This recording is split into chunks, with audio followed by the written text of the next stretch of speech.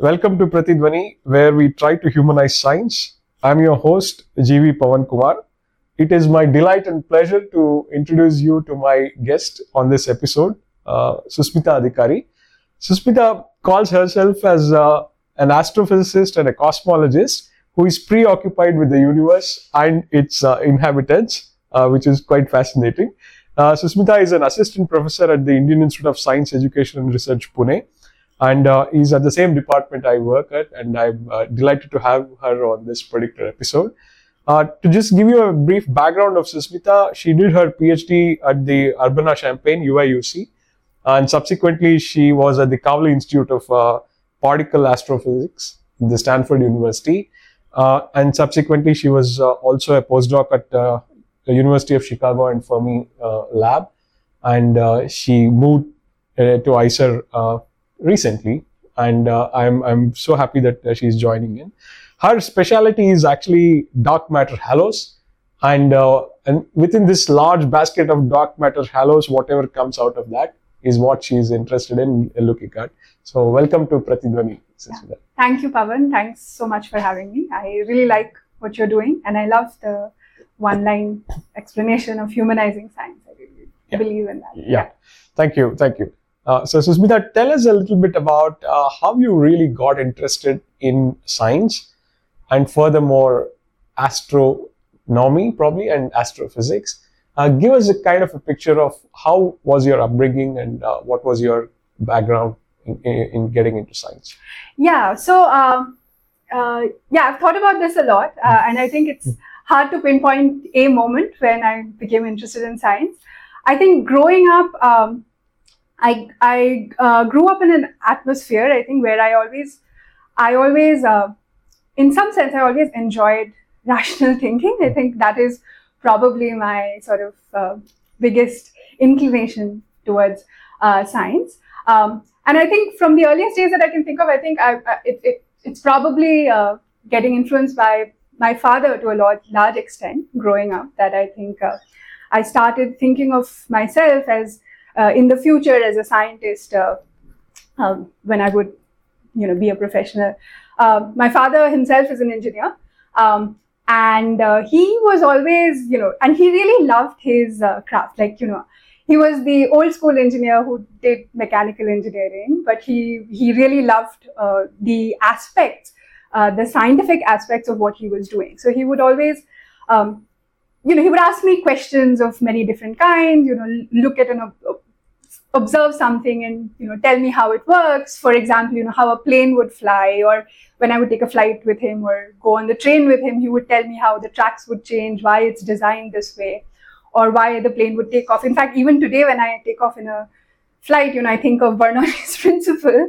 I'm a nervous flyer, but I take off of what are the, he would inspire me to think about what are the different principles that go into how things work, essentially, right?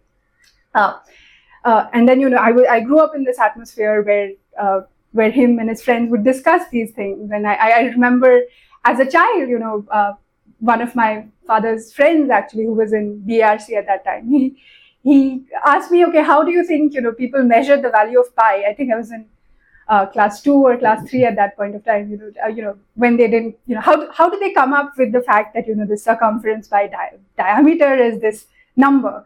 And it was like really fascinating to me, it was like, yeah, really, what would I use to actually measure these things? How would I check that, how would I come to this conclusion that there is this beautiful symmetry in the universe, that, this works for some reason? Or then, I gave him a bunch of answers, and then he would say that, how would you ensure that it's actually a circle?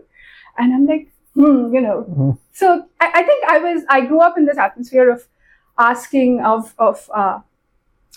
questions of things around me. And I think I found it both scientific to approach with numbers and also philosophical in some sense, I think. So I like thinking about things deeper. So I think that way I sort of got interested in doing science. I also enjoyed math. I think a large part of why I ended up doing science was I enjoyed math growing up in school. I think me and my sister were polar opposites in that sense. What was the place? What was the place? Where I grew up? Yes. Yeah. So I think so. I was born actually in Bombay. So I spent the first few years of my life in Bombay, and then I moved to Oman for a short time, for 2 years, and then I moved to Calcutta in class 4. So most of my school life has been spent in Calcutta, and then I I was there in Calcutta till I finished my bachelor's before I moved to Bombay again for my master's. Yeah. Nice. So you mentioned the influence of your father on your thinking, and this is something which is very interesting because I'm curious to know what was the kind of conversations you used to have. Of course, you did mention something related to some puzzle and other things, but could you just elaborate a little bit about a typical dinner table kind of a conversation? Was that very prevalent? Because you also mentioned you have a sibling. So, So, at my house, I think so I don't know how we'd have a bunch of different conversations all the time. I think it was not always specific to science. My sister actually was, unlike me, actually growing up, she was a lot more into reading and literature and those kinds of things. So we'd have basically, and my father was a science guy. Okay, so they would have actually a lot of debates about, and I found it interesting. So they would have a lot of debates, as to what is the thing that you should study and what is the thing you should not study. So I think it's elder sibling. My elder sister. Yeah. So I grew up a lot, trying to think about these questions, but generally, our dinner table conversations were quite wide, and they weren't specific to science, but I think they were enriching in other ways. Like they were simple, usual things about how we view life, but nothing very deep usually. But yeah, that's great.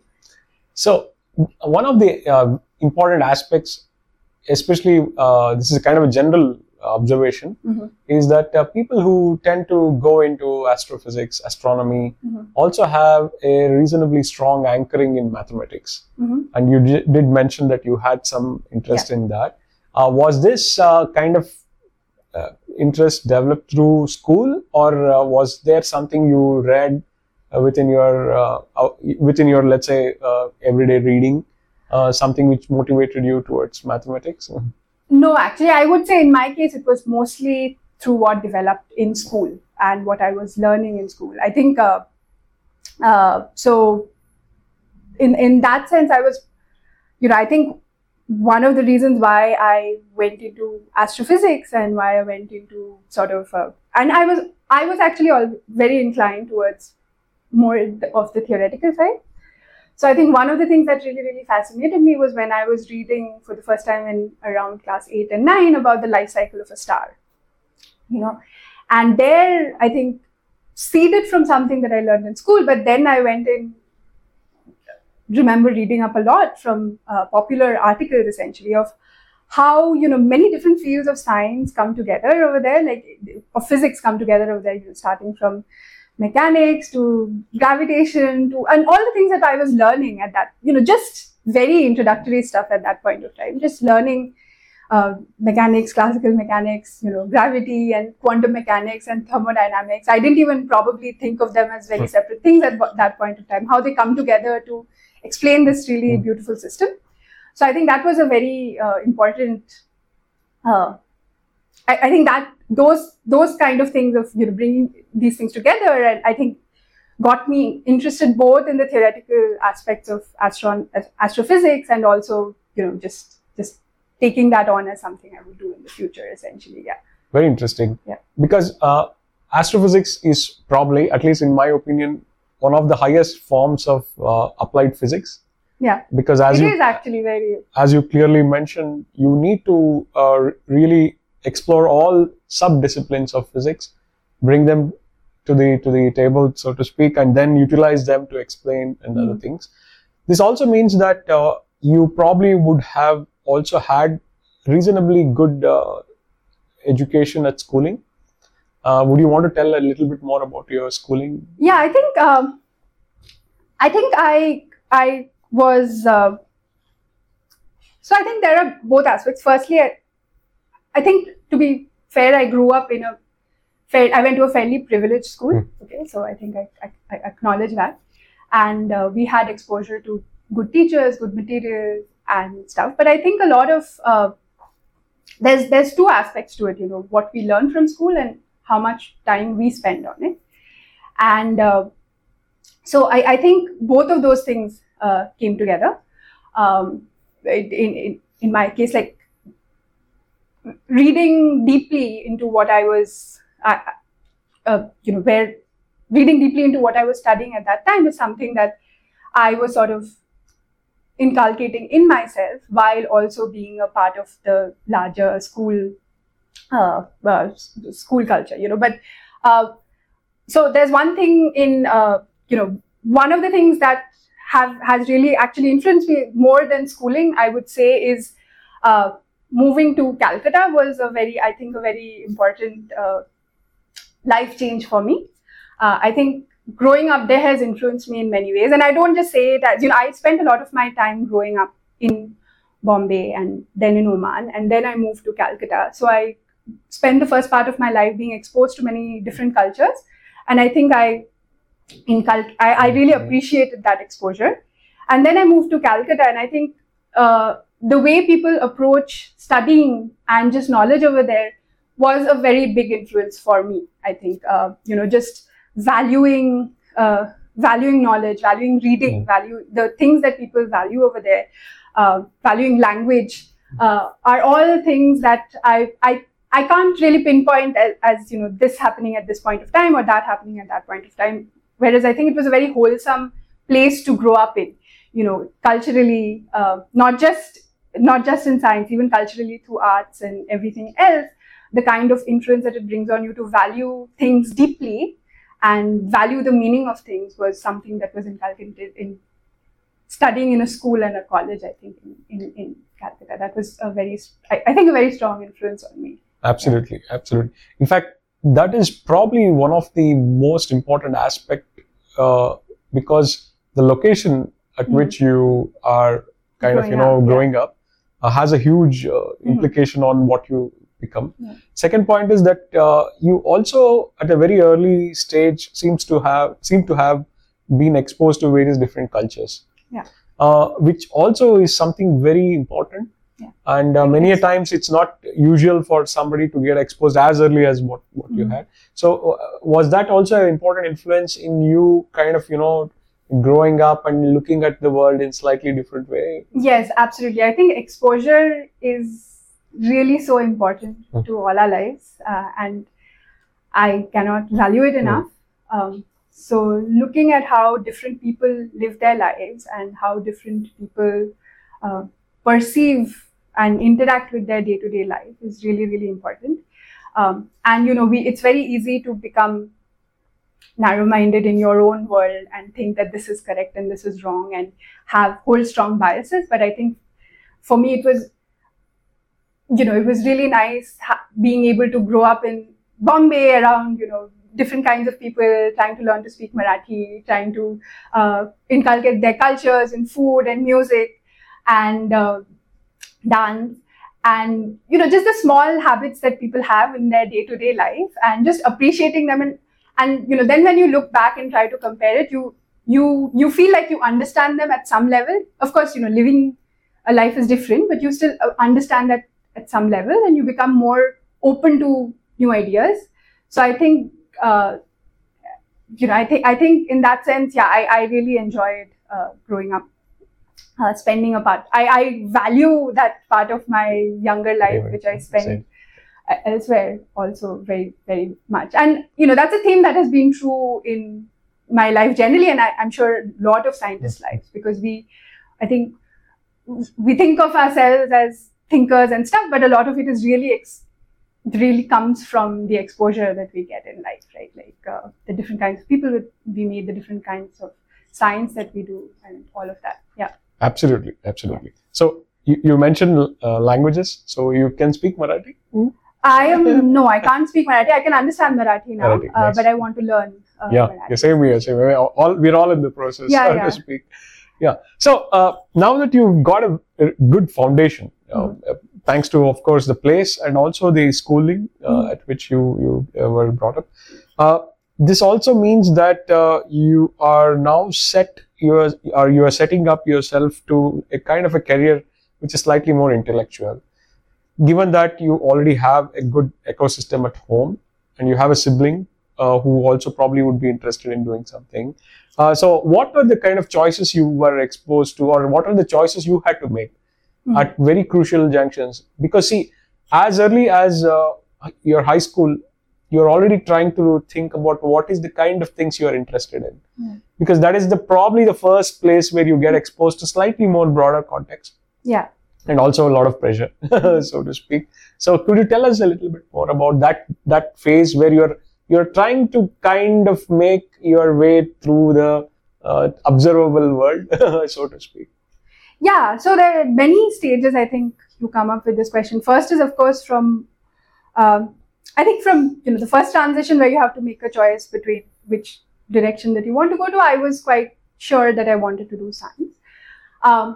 But then I think, as is common in a lot of Indian families, our parents want us to be engineers and doctors. I think I disappointed probably my family to some extent. I was always sure that I wanted to go into one of the purer sciences. Again, I think that is influenced by a little bit growing up where I was growing up, just because. Yeah, anybody who is in Kolkata cannot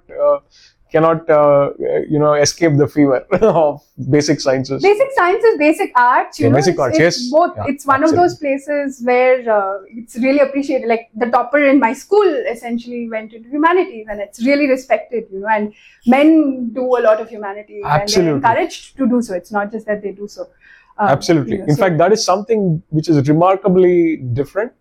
I don't know whether it's still prevalent, even within Kolkata's intellectual culture and ecosystem. But I have seen some really good people who are interested in doing something a little bit more open-ended, did not confine themselves only to sciences or technology, so to speak. And we can see how important it is nowadays, right? Yes, absolutely. Yeah. So I was always sure that I wanted to do the pure sciences. So I was, and also I think I did not want to spend, I was doing a lot of things in my 11 and 12s. I was also very interested in extracurriculars growing up, actually. I love dancing. So I was also spending a lot of time doing a lot of extracurriculars at that point. And I did not want to spend. What genre? So I did Bharatanatyam very young, and then in my school, so I did a lot of other forms of dancing. So creative dancing, Rabindra Nitya, Odissi from my friends, and so on. But I really love Odissi, and I think I have on and off again learned Odissi, and now I've joined a class here. Wow, nice, very nice. So I think Pune is probably a great place.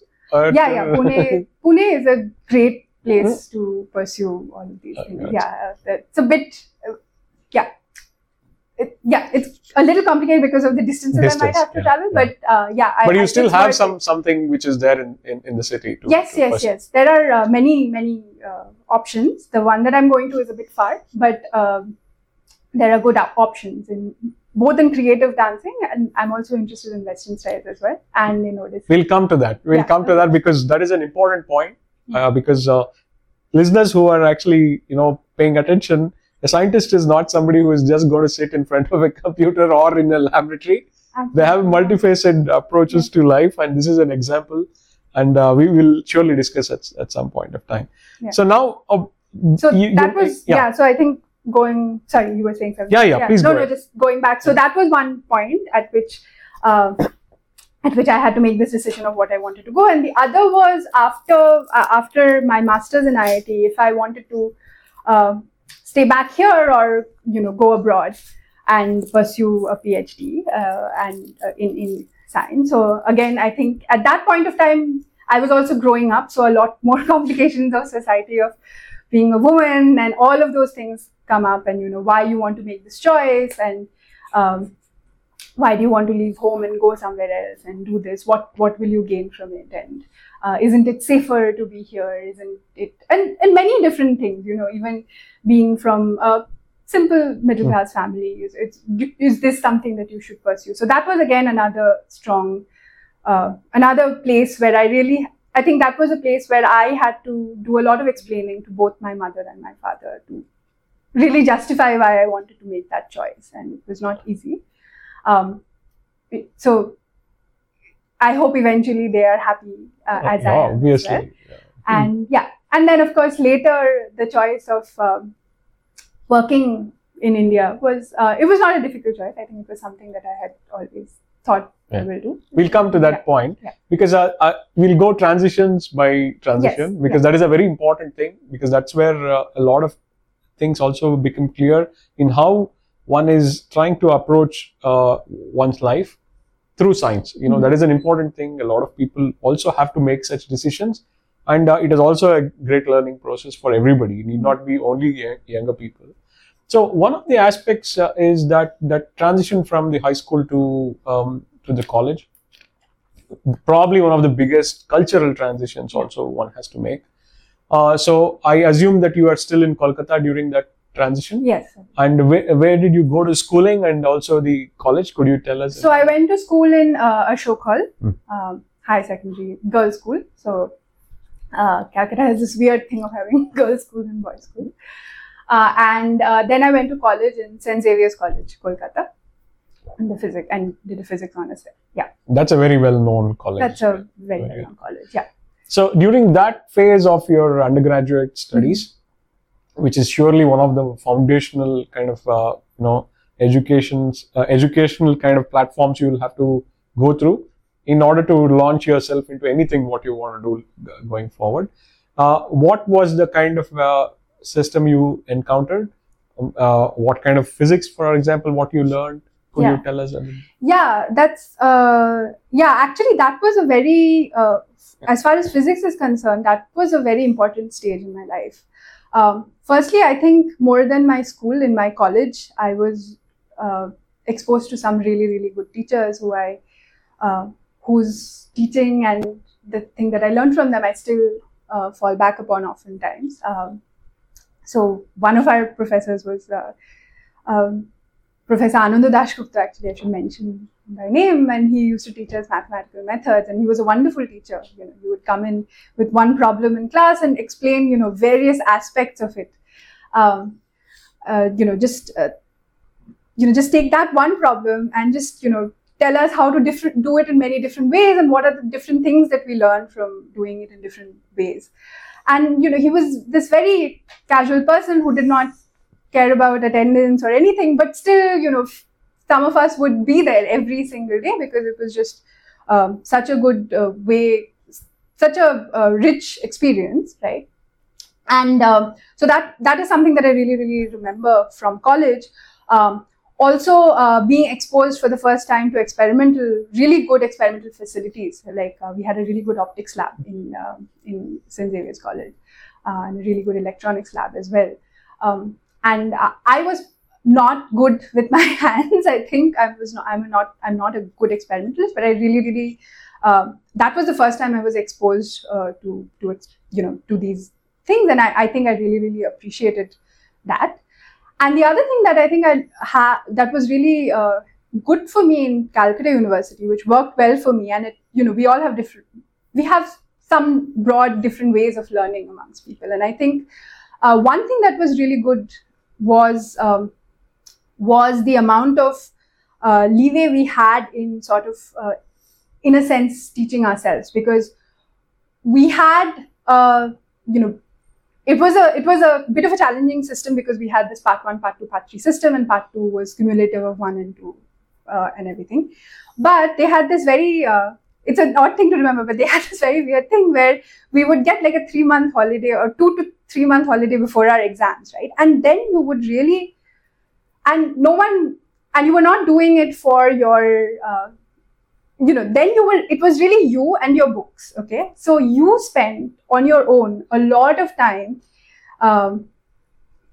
with a lot of free time, actually. And I think that is so important in any kind of learning, particularly in physics, where you sat down with your stuff and explained, drew things that you learned in class and really went through all of the literature in your classes, right? And I think that was really, really valuable to me. I never felt cramped. I enjoyed studying, even if it was for an exam which was really had a bad policy of math suppression, so it's a messed up system.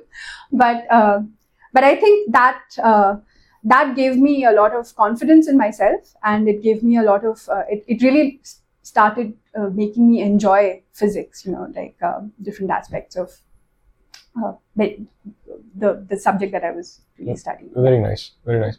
So it means that you probably would still be exposed to all branches of physics, sub branches, and generally this is a great education for astrophysics, right? I'm trying to figure out how you're developing into an astrophysics person. Are you already thinking about astro then, or? So astrophysics was always at the back of my mind, because I, even though you don't study astrophysics in India so far, we don't really have astrophysics as a subject. In very few places actually have it. Even during my masters, we didn't have it. But you are always drawing examples from astrophysics in many different systems that you study throughout. From learning about gravity, and understand, of course, GR is really, really important. GR for listeners is general relativity. Yes. So in that sense, it was, if I wanted to specialize in something, I think I always knew that I wanted to specialize in astrophysics. Just from the diversity of, even though we were not learning it specifically, I was really interested in astrophysical systems. So in that sense, I knew that if I wanted to specialize, I would do that eventually. Later, when I went into my masters, when I started studying general relativity, and I also worked in my master's project on a project that was not related to astrophysics. Actually, it was sort of, or it is in some sense. There's no sharp line that way. So it was related to black hole holography and all of that. So I think I always, I was very interested in astrophysical systems, and that might be something which is, it's a bit of a cliche, because, as a physicist, you grow up and astrophysics is very visual, and so it's easy to get influenced in that way. So even now, when my students guilty as charged. Yes, absolutely. So I think I always knew I wanted to do that. Yes. So then you were also making a transition from bachelor's to master's. You continue in the same place, or you go elsewhere? No, I went to IIT Bombay for my master's. Okay. Yeah. So so I was in IIT Bombay for my master's. So I think both, again, science-wise and also life-wise, both of these were really nice places, because once I went to college, my perimeter of the people I meet increased from all parts of West Bengal, and many different, types of people again come together. And similarly, when you move to Bombay, it was a really nice experience to share that life with people from all parts of the country. You were already familiar with Bombay in that sense, right? I was. I mean, I was there at a very different stage of my life. Yeah. And then growing up, I felt at home, because it was Bombay. But IITs are these places which brings together people from all parts of the country, right? And that is really, really nice. Parts from all the different states and all different kinds of people. So that way, it's a multicultural place in that sense. So Absolutely. I really enjoyed my time at IIT as well. It was a different system of education. It was more towards the semester system of education and doing projects. And the IIT system is where you start focus. Unlike the Calcutta University system, the IIT system was more where you start focusing on problem solving, and that was a very different way of approaching science, I thought, than what I was I was partly trained to do, but there it was where the rigor really came in, because you were faced with a lot of time problems that you had not prepared for, or you have to bring in your thinking at that point of time to solve them. So IIT semester system was also a good training for me in some sense. Yeah. Fascinating. So these times are also the ones where you would probably be also looking at serious career questions, right? Because those are the points where you will have to make a decision on almost what you really want to do for, let's say, next 10 years, 15 years, or even long-termish stuff. So IIT is a great place, and especially if you are in an ecosystem where research and other kind of things are encouraged, you would know what are the avenues available. Yeah.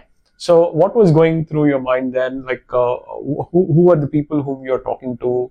What kind of discussions were you having? For example, your own peers. What is the kind of exposure you had during that particular time? Could you please tell? Yeah. So in that sense, I think being in the IITs is when I seriously started considering going for a PhD.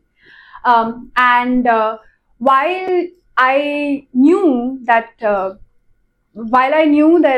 always knew that I enjoyed doing this. So actually, probably going back a little bit, I always thought of myself as a teacher growing up, like either a professor or being in the teaching profession, rather than being, I really thought of myself as a professor all the time, because I really enjoyed physics. I really enjoyed, I enjoyed learning and working on that thing a lot.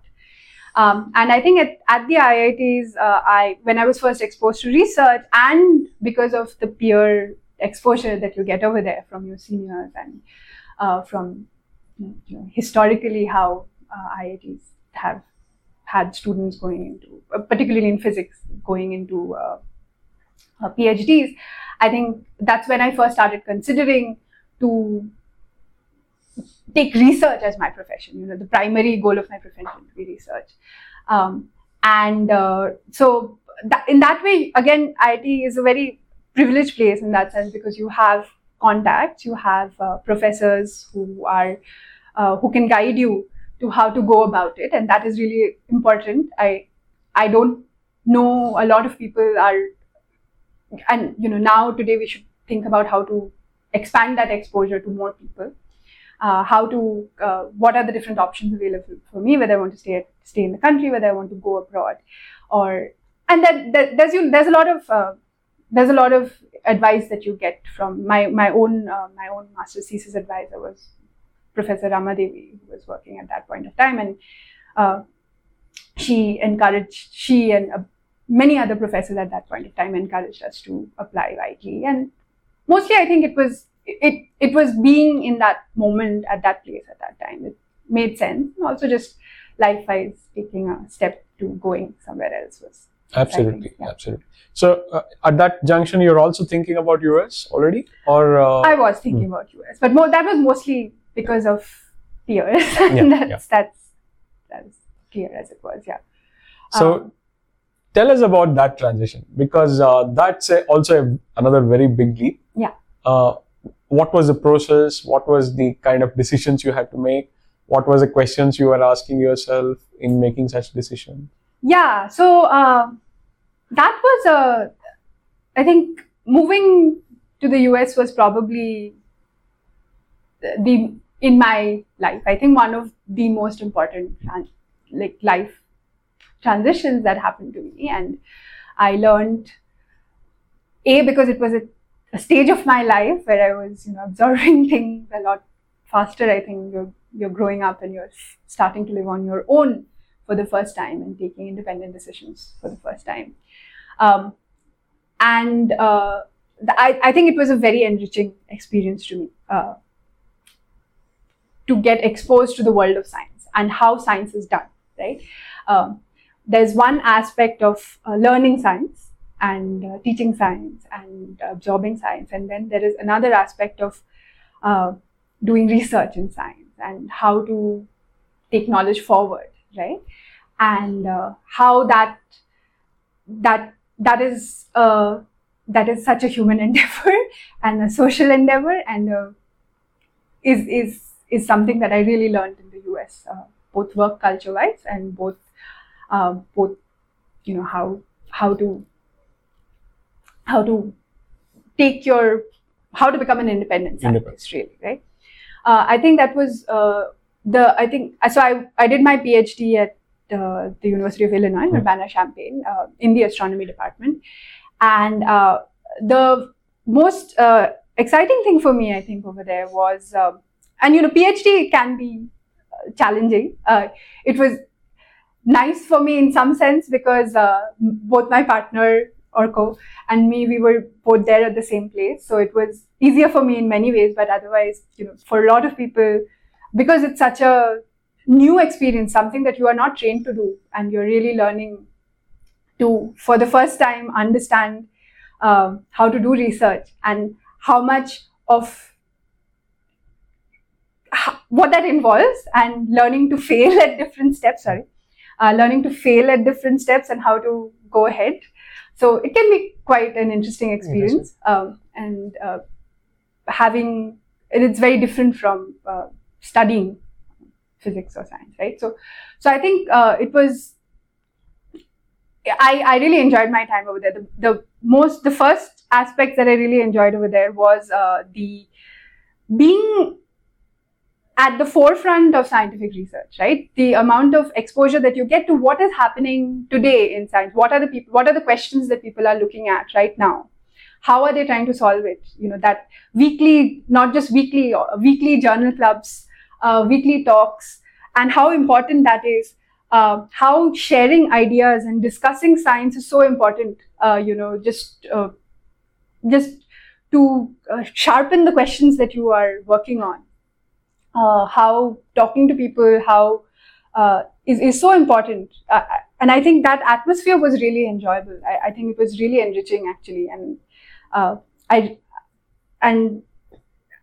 think we are always seeking that atmosphere as scientists, to feel constantly challenged, and to try to resolve that challenge in some sense, right? And I think that was a really enriching time for me. Yeah. Fabulous.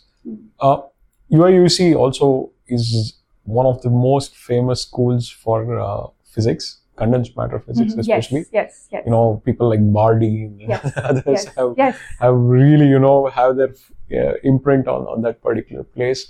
So how was the ecosystem while doing your coursework, learning new things? Yeah. And given the fact that you are also in Urbana-Champaign, which is in the Midwest, close to Chicago, probably that's the pathway you would generally take.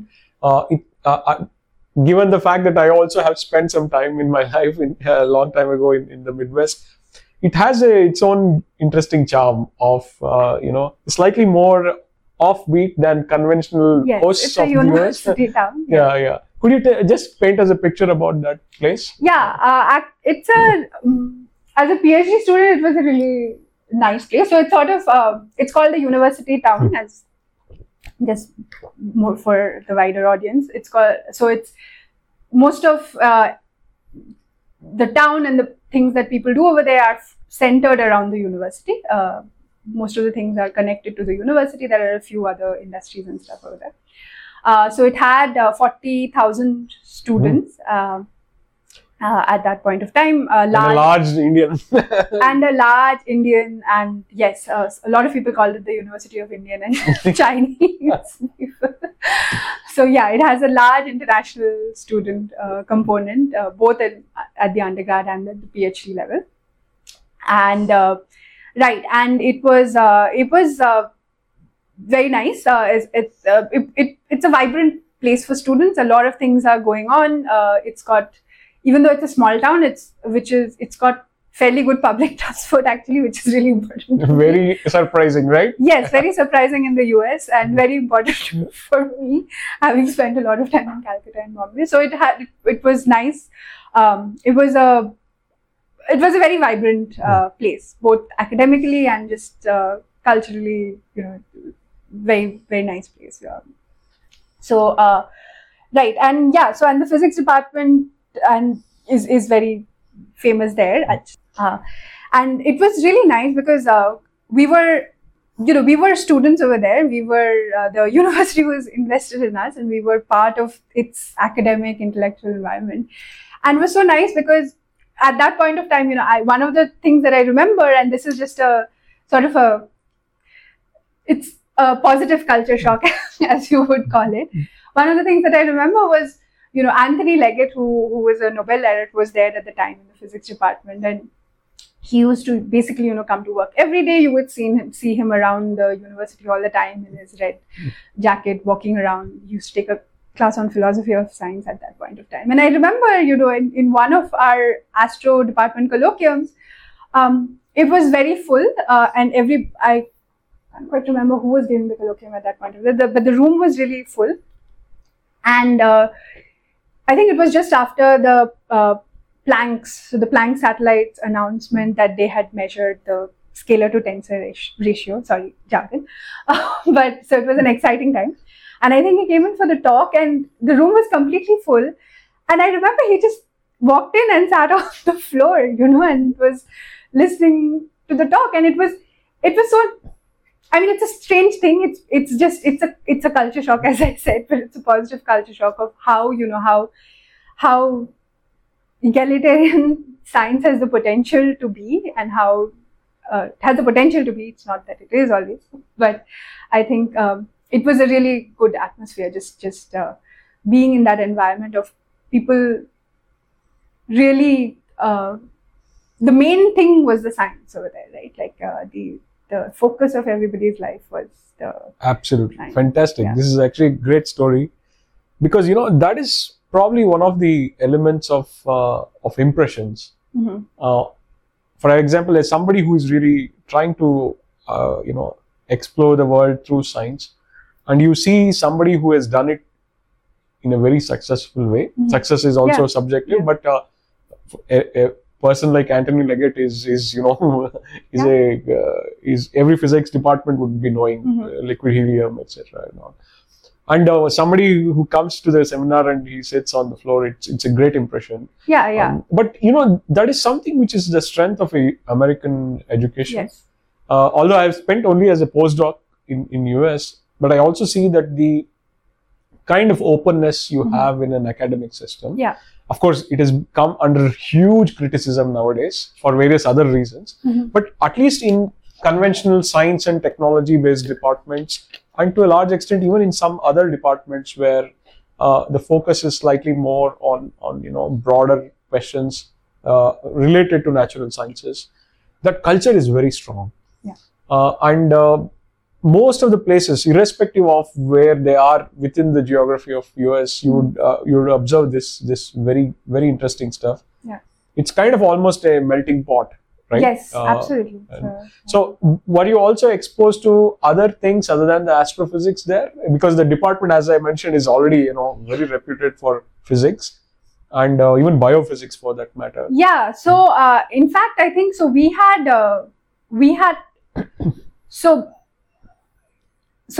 colloquiums, for example, the physics colloquiums were general, right? So we were always, we were a part of that all the time, right? So we would essentially, learn about all the different areas, all the different questions that were at the forefront of science at that point of time, including in condensed matter physics, including in superconductivity and your biophysics at the time. So it was even though primarily I was in the gravity astrophysics group,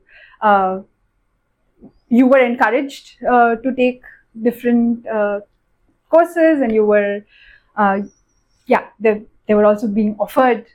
The PhD curriculum was also very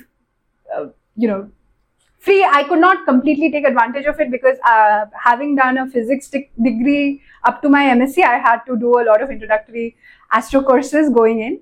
But typically you had the opportunity to take emergent field theory from Nigel Gondelfeld and classes from that came to everybody. So it was a very open environment in that. Right, nice. Yeah. Nice. So could you also tell us about the kind of research problems you were thinking about then? Yes. What is the kind of questions you were interested in? What is the kind of interesting problems you are getting exposed during that time? Yeah, so at that point of time, right. So my first sort of, my first question that I started working on with my PhD advisor, Neil Dalal. So we started working on understanding halo collapse essentially. Okay, so we started. I started working on. So there's this. I should go ahead and describe the problem. Yeah, please. Right? Yeah. So essentially, dark matter halos, which are, we now think we have evidence that there needs to be something like dark matter in the universe to explain the way galaxies move and the way matter distributes itself in the universe. So it is called dark, just for the listeners, because it is not within the purview of the observable electromagnetic radiation. Yes. So therefore, it goes undetected. Yeah. But it has been detected using some other indirect methods. Yes, exactly. So we infer its presence through indirect methods, through essentially its gravitational influence. Primarily, initially, of course, through how things move inside around a galaxy. How stars in the outskirts of a galaxy or gas in the outskirts of a galaxy, how its motion. Its motion depends on the mass within its radius. So that was how it was sort of initially inferred. But now at this point of time, we have multiple evidence from very different avenues that we really need something like a component of matter which we cannot yet detect its electromagnetic interaction, but we really needed to explain, for example, the cosmic microwave background and many other things, the flatness of galaxy disks and so on. So many different avenues. So right. So so what I was working on was essentially, so it turns out when you sort of work with n-body simulations of dark matter halos, where you're evolving a system of dark matter simulation particles in a gravitational field, you form these structures. So halos are bound structures around our galaxy has its own halo. It's a bound, much larger scale, puffier structure surrounding a galaxy, for example. So we were trying to understand the internal structures of these halos, and the problem that I was working in is specifically people see that in these n-body simulations, the dark matter halos turn out to be something which is known as turn out to have a mass distribution that has a very nearly universal mass distribution as a function of radius. Called the Navarro-Franken-White profile, but we don't completely understand why that profile emerges. So there are many different ways of approaching it. One of the ways is to understand it through self-similar gravitational collapse of initial density perturbations in the initial universe. So you have a region where you have a lot of dark matter density. And that will naturally collapse under the gravitational influence in an expanding universe and form its internal structure. So I was working on these self-similar models to explain that internal structure. So that was the first problem I was working on. That was purely sort of semi-analytical and using numerical simulation, using some semi-analytical work, so pen and paper and quite a bit of computational work. So were you already kind of trained in computational physics, or you had to pick up something after you go? I was, during my kind and even so I was trained in, I knew C essentially, C and a little bit of Fortran, what you learn in a regular college course. So that way I was, I also enjoyed coding quite a bit. So I had some training, but as is true for anything, you pick up as you go, right? So yeah, it was a lot of intense coding that I was doing at that point of time. And also for the first time, I was working on converting actual physical problems into code, which was super fun experience for me. I really enjoy it. It's one of the most creative aspects also, right? Yeah. Yeah. True. It's creative aspects, and interestingly, it also makes you really understand you really have to understand the physics to actually get the code to work. So it really nails you in that sense. You have to break it all apart to put it all together again in some sense. So I really enjoy coding a lot. Wonderful. So that was mostly semi-analytical and programming work. But at that point of time, I was working with my advisor primarily, and we can talk about that at some point of time. But one of the things that he would do is he would take his group out to University of Chicago once in a month or once in 2 months, and we would have a group meeting over there with another group, which was Andrei Kravtsov and Nick Ganedin's group over there.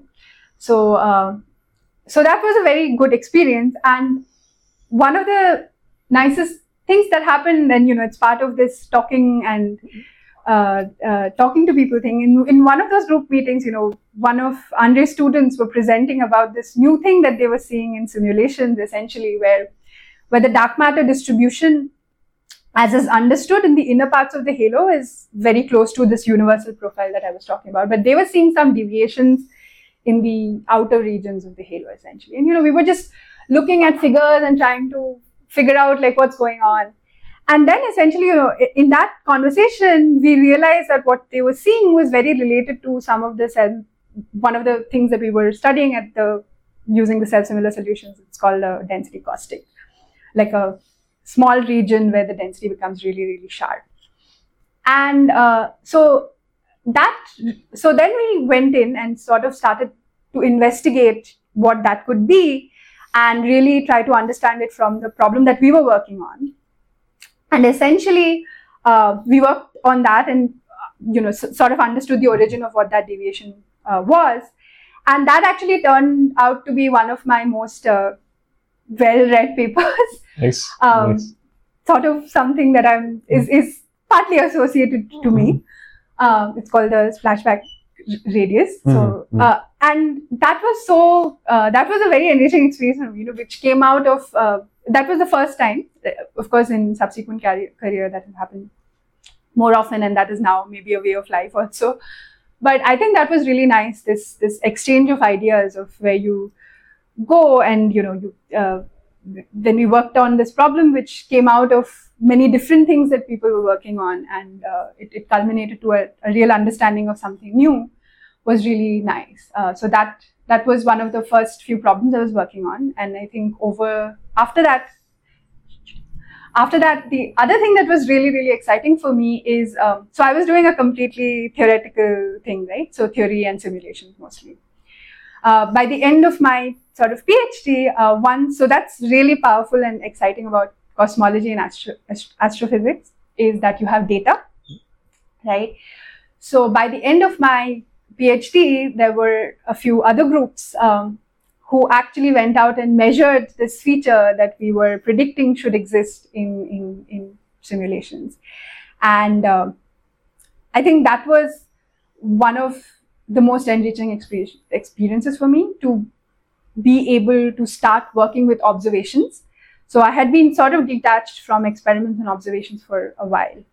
But I think one of the most gratifying experiences is to be involved with the observations, be involved with that experimental aspect of measuring what it is that you're predicting. And since then, I've never looked back. Like, I work very closely with observers. I work very closely with data analysis, and I'm, I have done a little bit of it myself, and I really, really enjoy that aspect of working in cosmology. So yeah, so that's wonderful, wonderful. Very, very nicely also, elaborated, and you could see that there are at least three different questions you are working on. And it is also a time where you are probably also becoming quasi-independent almost. Yes. You also were mentioning about your advisor. Would you want to talk a little bit? Yeah, I think I think it was a really good experience working with him. As you know, so again, so we've spoken about this a lot with our peers and everything. PhDs can be very complicated because it's really it depends on your relationship with your advisor. Okay, and I think and every person has a unique relationship, and it can become very toxic, or it can become it can become good, or it can be somewhere in between. But I think I learned a lot from him, and I think one of the things that I really learned and became comfortable with working with him is to challenge ideas and be confident about challenging ideas. And being a woman in physics is a very different, is a fairly complicated experience. We can talk more about that. But I think in that sense, he was not, even though we never said it in those words, but he was never hesitant to challenge me, and I gained the confidence of being open and being ready to be myself wherever I was, because I had that exchange with him, because of that value that I gained while being a student as well. And I hope I can inculcate. It was not easy. He's a challenging person himself. Like, he can become he's a nice person, but he can be tricky. But I think I hope I can inculcate some of those things, and remember some of those things when I be an advisor to a student just starting with it. Very nice, very nice. You did mention about a very important point, which is the woman in physics. Mm-hmm. This is a question which is very pertinent nowadays in Indian science community. Yeah. In fact, in a larger context, even Indian academic kind of circles, where the presence of women, especially in natural sciences, is not that good. Yeah. Biology is better, but physics and chemistry are not that great. Mm-hmm.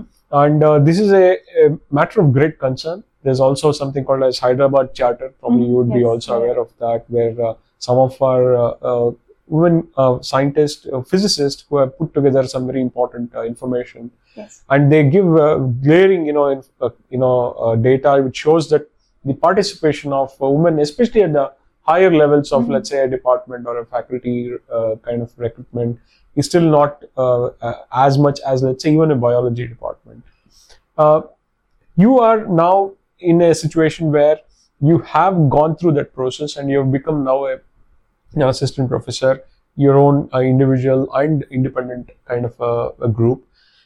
What are the things which you came across, Susmita, when you were trying to kind of navigate through this system, having also been educated in India in the beginning up to the master level, then going to US, which actually is slightly better, but still there is a lot of issues there too. Before we shift to your Stanford stint, I would want to just ask you, because this PhD is also a crucial time where a woman physicist actually has to really navigate, which sometimes is not obvious to everybody who is aware of the conventional research situation. Could you please tell us a little bit about that? Yeah, I think that's really important aspect actually. So growing up, of course, I grew up in India, so society as a whole always reminds you that you're a woman. I was lucky in a sense that in my house it became, in the choices that I made with science, was easier for me. I did not have to, it was okay for me. But later, when I had to make life choices, those things came up even from my own family. My mother, though, I should say, is a huge inspiration for me. She always let me be who I was. And I think that has been a very important aspect of my life. But I think the older I grew, the more conscious I became of what it is to be a woman in science, and it's perceived by society as not being a natural place for you. People are not always doing it intentionally, but it reminds you that you are somehow not expect to be here, and it's not clear why. Like, for example, I still remember this, in my physics undergraduate class, someone who is now a really, really good friend of mine said that, oh, you're good at math. You're almost as, you're almost as good as a guy. It's just something, and it's so weird because it's just like, what do you? And this person's mother is a master's in math, right? And he would changed a lot. Person has changed a lot since then. But these are the sort of things which are casually thrown around, right? And even though you don't always feel, it's easy to think of yourself as somehow surfacing out of all this, but it's not that. It's like constantly people try to adjust to it. People try to adjust their behavior to it in many ways, and it's just not something that the other half of the society is having to do at that level. That's the difference. But I think as you grow older, you realize, I was one of 4 girls in my master's class. One of 4 out of 40. Wow. And that's common. That's very physics, common, right? Yeah. Particularly, I would say in the institutes which have some kind of competitive entrance or something, it becomes even more common actually. Similar numbers in Xavier's as well. Astrophysics actually does better. Yeah, you're right. So it's still skewed, but it's better. Yeah, than among the the rest physics of sub-branches, astronomy and astrophysics has. That's probably because the number of people who really are excited to do astrophysics is so large. Also, the pool probably is much bigger. Yes. And then so PhD, the number wise, it was okay, but you already start picking up in the power dynamics of the room, on the people who are sitting at the table, amongst your professors. There's like a huge skew in the numbers, right? Like, even in America. Right. And then I started my postdoc at Stanford. The postdoc numbers were fairly good amongst the postdocs. But then I went to my first conference, which was this cosmic microwave background conference at Stanford. And it was a room of nearly 100 people, I think. And I think I was among the 4 or 5 women in that room. And then it suddenly hits you, like, it's like the higher you're going, the numbers are shrinking. And the higher you're going, that's where all the decisions are being made, right? And you just start seeing the huge skewed, the messaging is all wrong, right? And and the thing is that, it's, people will argue in many different ways that, people just choose to do something else, and why do we need to make room for others when there's hundreds of kinds of things that people will say. But of course, you realize that it just becomes harder the fewer, as the number shrinks, you just become othered more easily. It happens unconsciously, but a lot of time, people will claim that it happens unconsciously, but it just becomes, where the decisions are being taken, it's just such a large lack of women is just, it's stark and it's disturbing, right? And they bring so much to the table. My postdoc mentor advisor, so it was an independent postdoc position, but I was working in this group, at Stanford, Risa Wexler, and she was at that time the director of the Kavli Institute there. And having her at that position makes such a huge difference to the atmosphere in the department, I think. Actually, while I was there, it was a transition. Both the people were great, but I just think that the amount of effort she put to bring to fore, how important this aspect of science is, to have more women, to understand, to hear them, to give them the space to voice any issues that they may be having, is so important. Like we used to have this.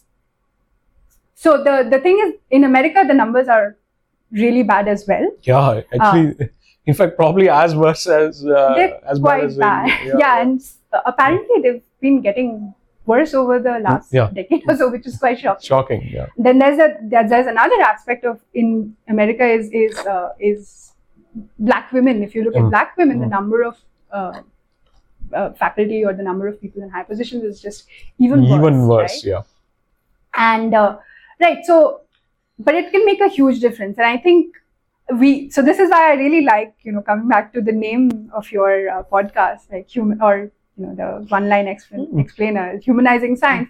We often think of science as not being, or we try to think of science as not being a social endeavor, but it is like deeply social, right? Even ideas sometimes can take a direction because there are some powerful people speaking about it, right? And absolutely, for ages and ages, a set wisdom will not change because of who's saying that, right? And correct. As much as we think of it as not being, or try to say that, we don't want to get ourselves involved in these human questions. It is deeply human. Yes. So it's really important to keep that in mind. So I think there I think the good thing is there is a lot of discussion on this, whether or not a lot of things actually happen. As is true about America, it can be, a lot of things can ultimately end up becoming superficial, but there is a lot of discussion on this. So I read a lot and learned a lot about this. So we used to have these like bi-weekly equity diversity reading clubs where we would just read exclusively on. This was in Stanford? This was at Stanford. Very nice. Where we would read about many different things, just women in science, and a lot about how the experience of black students in academia, and a lot of that discussion and the importance of that discussion became really, really important. And right, so that is important. And I think then coming back to India, I think now there is a lot of conversation about this, and I think that's great. That's really great. Yeah. But still not far away from where we are supposed to be. Far away, but I think that consciousness is important. Is important. Yeah. And consciousness is important, and having a lot of good balance of young and old people to bring new ideas is really, really important, I think. Yeah. So I think there's a long way to go, but at least the conversation is there. Yes. Yeah. Fabulous. So now we'll make a transition where you will talk about one of the biggest transitions, where you probably would spend some time in Stanford and even a little bit time in Fermilab, Chicago. And then you move back to India. So we'll just go in small steps, so that we would quickly cover this point. What motivated you to go to Stanford and then to Chicago and Fermilab, and then we'll come to the crucial transition here. Yeah, so I went to so I moved to Stanford in 2017. At that point of time, I was looking for postdocs, and there was a really good group over there who was working, who was, there were several groups. One was Risa Wexler's group, and another was Tom Maple's group, who were working on different aspects of structure formation and their connection to galaxies in observations with the, so I was, and I was also at that point of time sort of starting to work with data and people from the Dark Energy Survey. So it was a natural, so when I got the offer, it was a natural choice for me. And the other reason was, of course, both me and my partner Orko, both of us got an offer from there. So we should mention, because Orko's name, we have brought it up. Orko is also an assistant professor at our department, our colleague, and he's also an excellent research scientist. I'm very sure we will have it at some point of time on Pratidhwani. And they also make wonderful kind of, important contributions to the department in terms of the various different areas which we are interested in. Yeah, sorry for the pause, but please go ahead. So there were two aspects. One is, of course, purely science motivated, and then there's life motivated, of course. And I remember going to talk to Tom Abel at that time, who was, making us the offer, and he was like, yeah, you can do a lot of things, you can go here, there, but life happens and you just want to be at the same place. That's important. So so we moved there, and of course it's a very good place.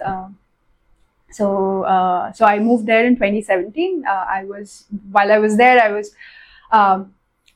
I started working with a lot more many more directions in data as well. A lot of started working on understanding the connection between how galaxies evolve in dark matter halos, and and also many other different things that I wanted to test with dark energy surveys data, and also would also work very closely at that time with my collaborator in UPenn, who was Bhuvnesh, and who's also been a very important academic influence for me. So, right. So at that point of time, I was, so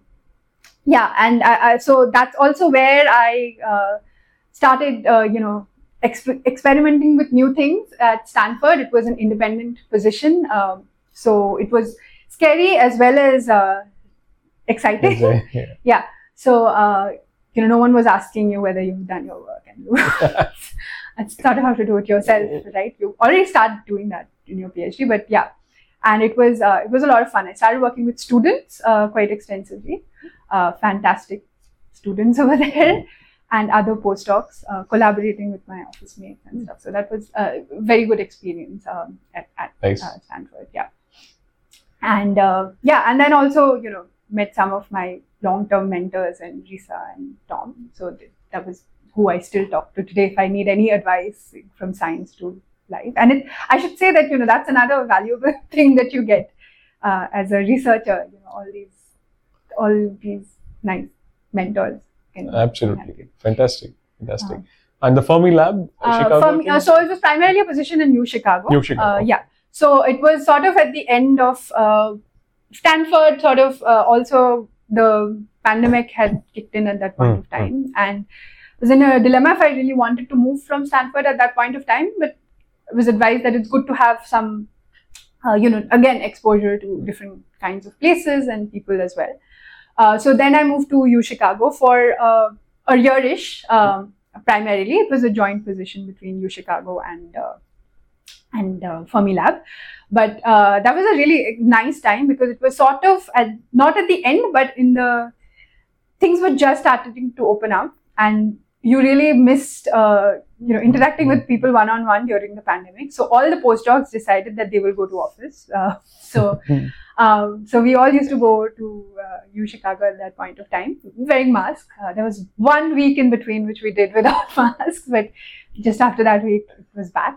But U Chicago, so I was working a lot on at that point of time, something that I started at Stanford and started working on more in U Chicago was the connection between gravitational wave sources and dark matter halos and stuff.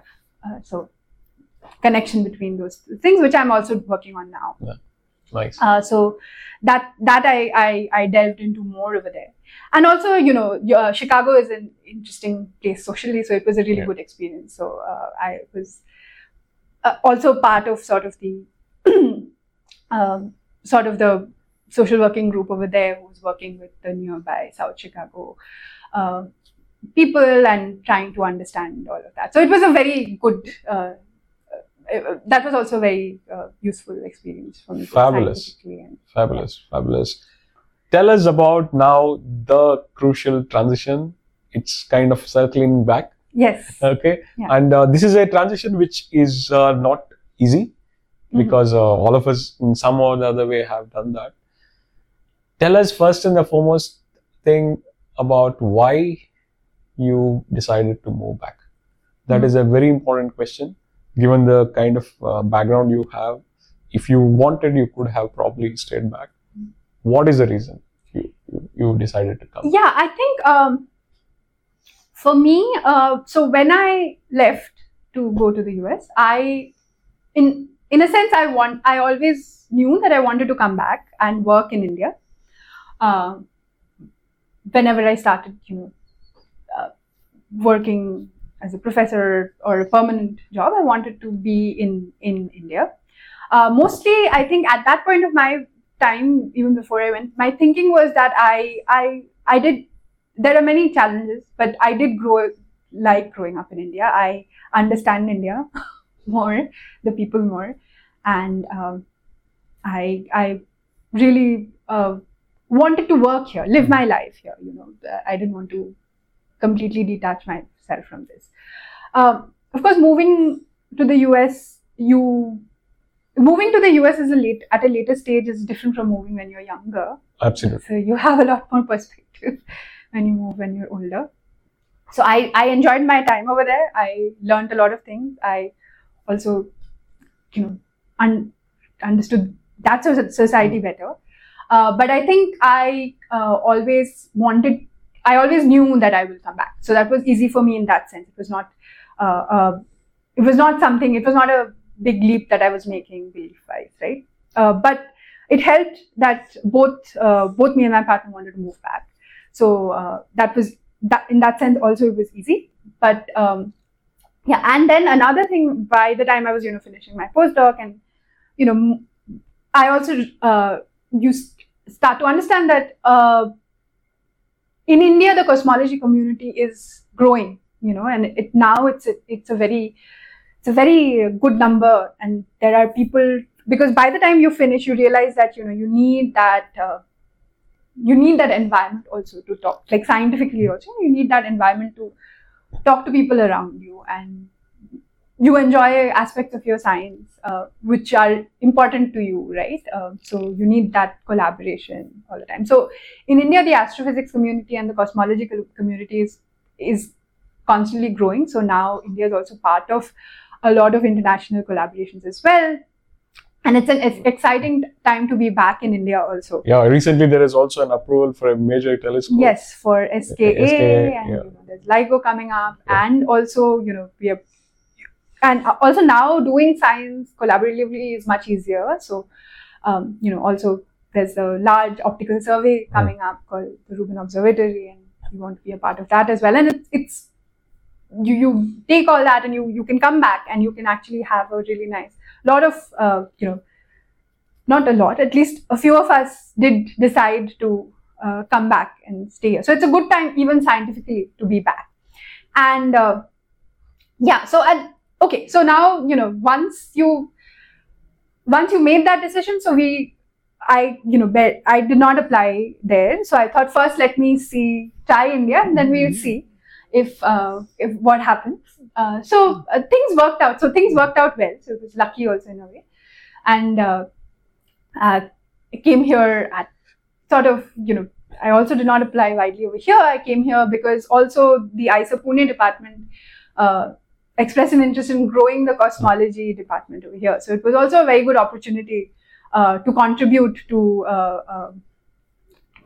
contribute and help me build my career around something that is new. So I was very excited to come back in that sense. And it's and also like I think the undergraduate, graduate, student experience in India is very nice. It's a very vibrant community. I really liked my college and my master's days in India, and I like that atmosphere a lot as well. So I wanted to come back to a place like this. So it was an easy decision in that sense. Of course, you're moving from a place with excesses of resource to a place which is largely resource starved. So there are going to be issues, of course, but I don't think the issues are very hard to navigate, and there's a lot of things you can do over here. And I don't know how much of my mentor there used to say that there's so much you can do over there, right? Because there's so many new things you can start, and so much place to do, have a footprint there. I don't know how much of it I will be able to do in the future, but at least it was a very exciting opportunity for me to come back. Yeah. Fabulous. Very nice. Very nice. Briefly tell us about the questions you are now interested in, your group, and how big is your group? So yes, now I have a group, and that's really nice. I get to work with a lot of students, and I think that's so valuable because I should mention, by the way, to listeners that astrophysics is one of the sorted of topics in ISA Pune. Pune itself is a hub for. Pune is a hub. I mean, I didn't realize this before. I knew it theoretically that Pune has a lot of astrophysics, but it has inspired so many people in cosmology and astrophysics. It's amazing. Yeah, it's a really nice place. I think they've done a great job. Yeah. Yeah. So now my group. So I have 2 PhD students in my group, and I have 2 master students and another master student who graduated. And I have about 6 undergrads in my group at this point of time. That is a completely new experience. I mean, I worked with students before, but as a professor, making that transition from a postdoc to a professor is quite a interesting and challenging. You have to figure a lot of things out. That's the thing about science. As soon as you think that, okay, now I'm getting used to this, I'm really understanding now how to be a PhD student, you become a postdoc. That's completely different. You suddenly start feeling comfortable with being a postdoc, and you become a professor, and that's completely different. Your previous thing is not really training you for those aspects. So, but I really enjoy it. I think working with students is very nice. You often, as you progress through your career, the time you get to spend on every small aspect that you diminishes with time because you have more responsibilities. So I think it's great to have students to keep that going, and also encourage you to keep doing that yourself. The reason you love science. So I think I have 2 students in my group now, 2 PhD students, one of who is working on understanding. So this is related to massive galaxy clusters, observations to make predictions for massive galaxy clusters. Essentially, the massive galaxy clusters are really large dark matter halos that have around masses of around 10 to the 14 times, 1,000 billion times the mass of the sun. And these are really large potential wells. And so he's working to understand the connection between how the gaseous component of the halo and the dark matter component of the halo interact, and what kind of observational signatures or there are, how do we understand certain observational signatures that we are seeing by understanding this interconnection. And the other, so I'm generally interested in these questions of understanding the halo structure. I think the direction that I'm very excited about right now is to push to dwarf scales, which means that push to scales of smaller dark matter halos, smaller and smaller dark matter halos. So I've been working with massive clusters, which are really large halos. But with higher precision measurement and fantastic data coming up, you can really go to the smaller scales. And these smaller scales are really, really interesting because the smallest galaxies or the smallest halos are basically going to be dark matter dominated. So, a lot of the things that we've learned about dark matter is from studying the dwarfs of our own Milky Way, so the satellites of our own Milky Way galaxy. But now you can, go out and look at these smaller objects in a larger statistical sense.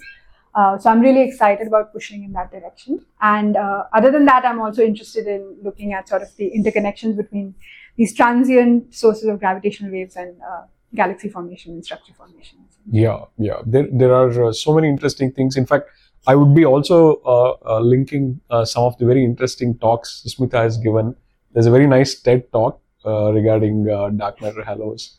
And also I found one talk at ICTS, which is slightly more technical, but somebody interested can look at it and learn more about interesting aspects. So this has been a wonderful overview of your research. And the other important aspect I keep emphasizing always is a scientist is not just only about the questions they ask at their desk or with their group or at their laboratory, but there is a lot more for a scientist to explore within the society. Absolutely. And the element which also is very interesting in your own life is that you mentioned that you are interested in art, and I also know that you are interested in gardening. I see that I'm interested, but I can't say I'm very good at it. Yeah, no, interest is more important. That's the first thing. But you're also, of course, kind of deeply involved in dance. Odyssey is something which you are seriously learning, and you have a background too. Can you tell us a little bit about that? What is the background? How did you got interested, and what do you want to do, and things like that? Yeah, so I think I have always been very interested in dancing. Maybe in my mind that would have been an alternative career if I wasn't a scientist. So as a child, I used to learn Bharatanatyam. I did for a few years actually, but then mostly I actually did a wider range of dance in my school, in the sense of I did a lot of creative dance, and which is, by creative dance, I'm saying which is not classical or folk. It's more abstract. So I participated in a lot of dance events growing up, in a lot of dance competitions, and used to participate in all of my school competitions. And I really enjoyed that. And I spent a lot of time in my school actually doing that. Also enjoy choreography a lot. So through school and college, I did a lot of dance. Another surprising place where my dancing interest took a huge boost was essentially IIT actually. Something that you don't expect about IIT. They have a very vibrant, IIT Bombay has a very vibrant extracurricular culture. And they used to have, all kinds of programs, of course, in many different things. And one of the things that they used to have was like this active hip hop club actually, and they used to get a professional from outside who used to teach.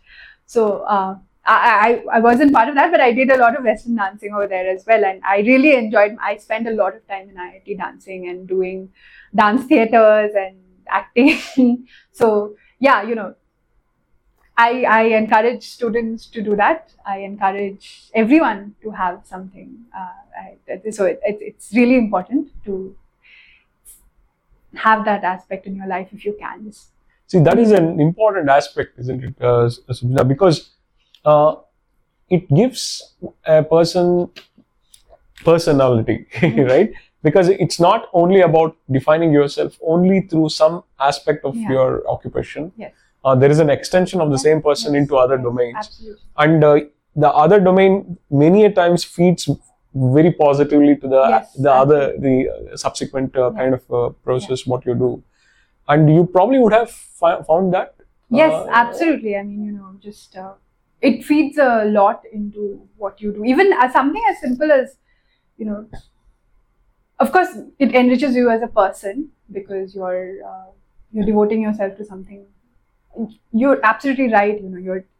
You're not defining yourself simply by your occupation, and it's really important to appreciate that and have a refuge somewhere also, right? So where you can cut off and you can appreciate something, you can value something else, and you can value another way of thinking also. Actually, it's very important. For example, now doing Odyssey, or at this age, I'm probably old to do. It takes a lot of physical effort, I think, but that discipline is so important, absolutely. right? Like, it's amazing how much, whether you learn some form of classical music or dance or something, that discipline is really feeds into your other aspects of your life, right? Yeah. Folks, the word discipline is slightly old-fashioned, but the most important thing. In fact, that is something, it's so crucial. Yes, absolutely. No matter what skill you want to develop, either in sciences or any form of art. Right? Yeah, it's not very fashionable to talk about that.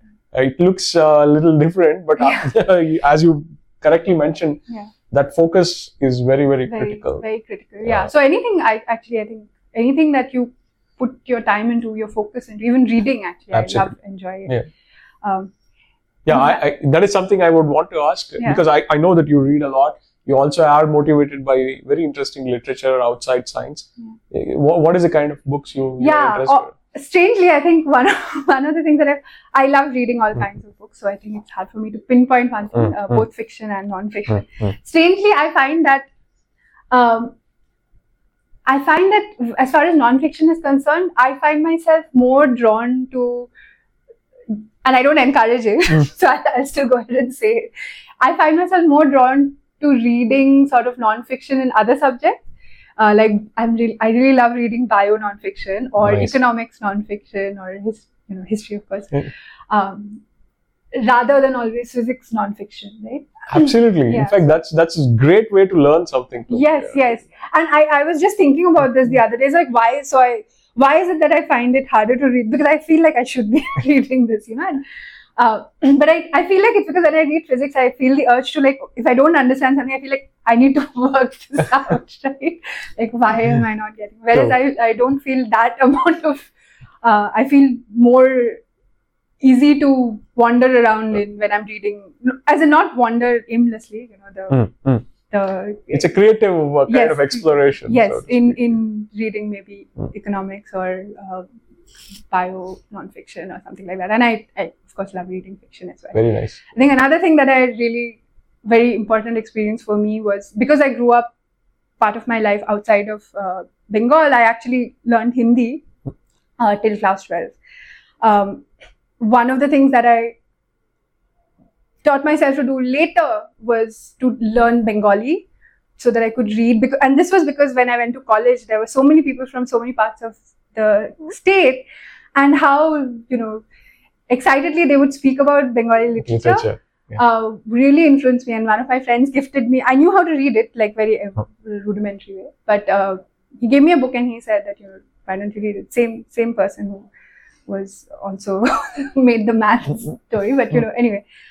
And I think that has been one of the most important things for me. Absolutely. And I hope to read more. I read quite a bit of Bengali now, and I hope to read more, regional literature. I think that's in other languages. Absolutely. Hindi also now. I think I would like to go ahead and do it. Yeah. Wonderful. This has been a very enlightening and very, engaging conversation, Susmita. And I hope you will also find many interesting things in your research and outside research, a lot of endeavors, whatever you are now pursuing. So this is a part of an emergence series, which is some kind of a part of the Pratidhwani podcast, which means that I will request you to come back and have a conversation later on at some point of time in future. And this is something which hopefully also will become a seed for some very small seed for an oral history archive, which is one of the motivations behind it. And especially when it comes to physics, given the fact that I have background in physics, it's much easier to converse. But I would also want to do this with other people. So yeah, I thank you very much for the time you gave. Thank you so much for having me. It's a great experience. It's been a wonderful conversation. Right. So this is Pratidhwani, where we try to humanize science with Susmita and her wonderful research on halos, where she explores a lot of interesting halos of dark matter and signatures of dark matter, and also great to learn about all the other interests. Thank you very much. Thank you so much.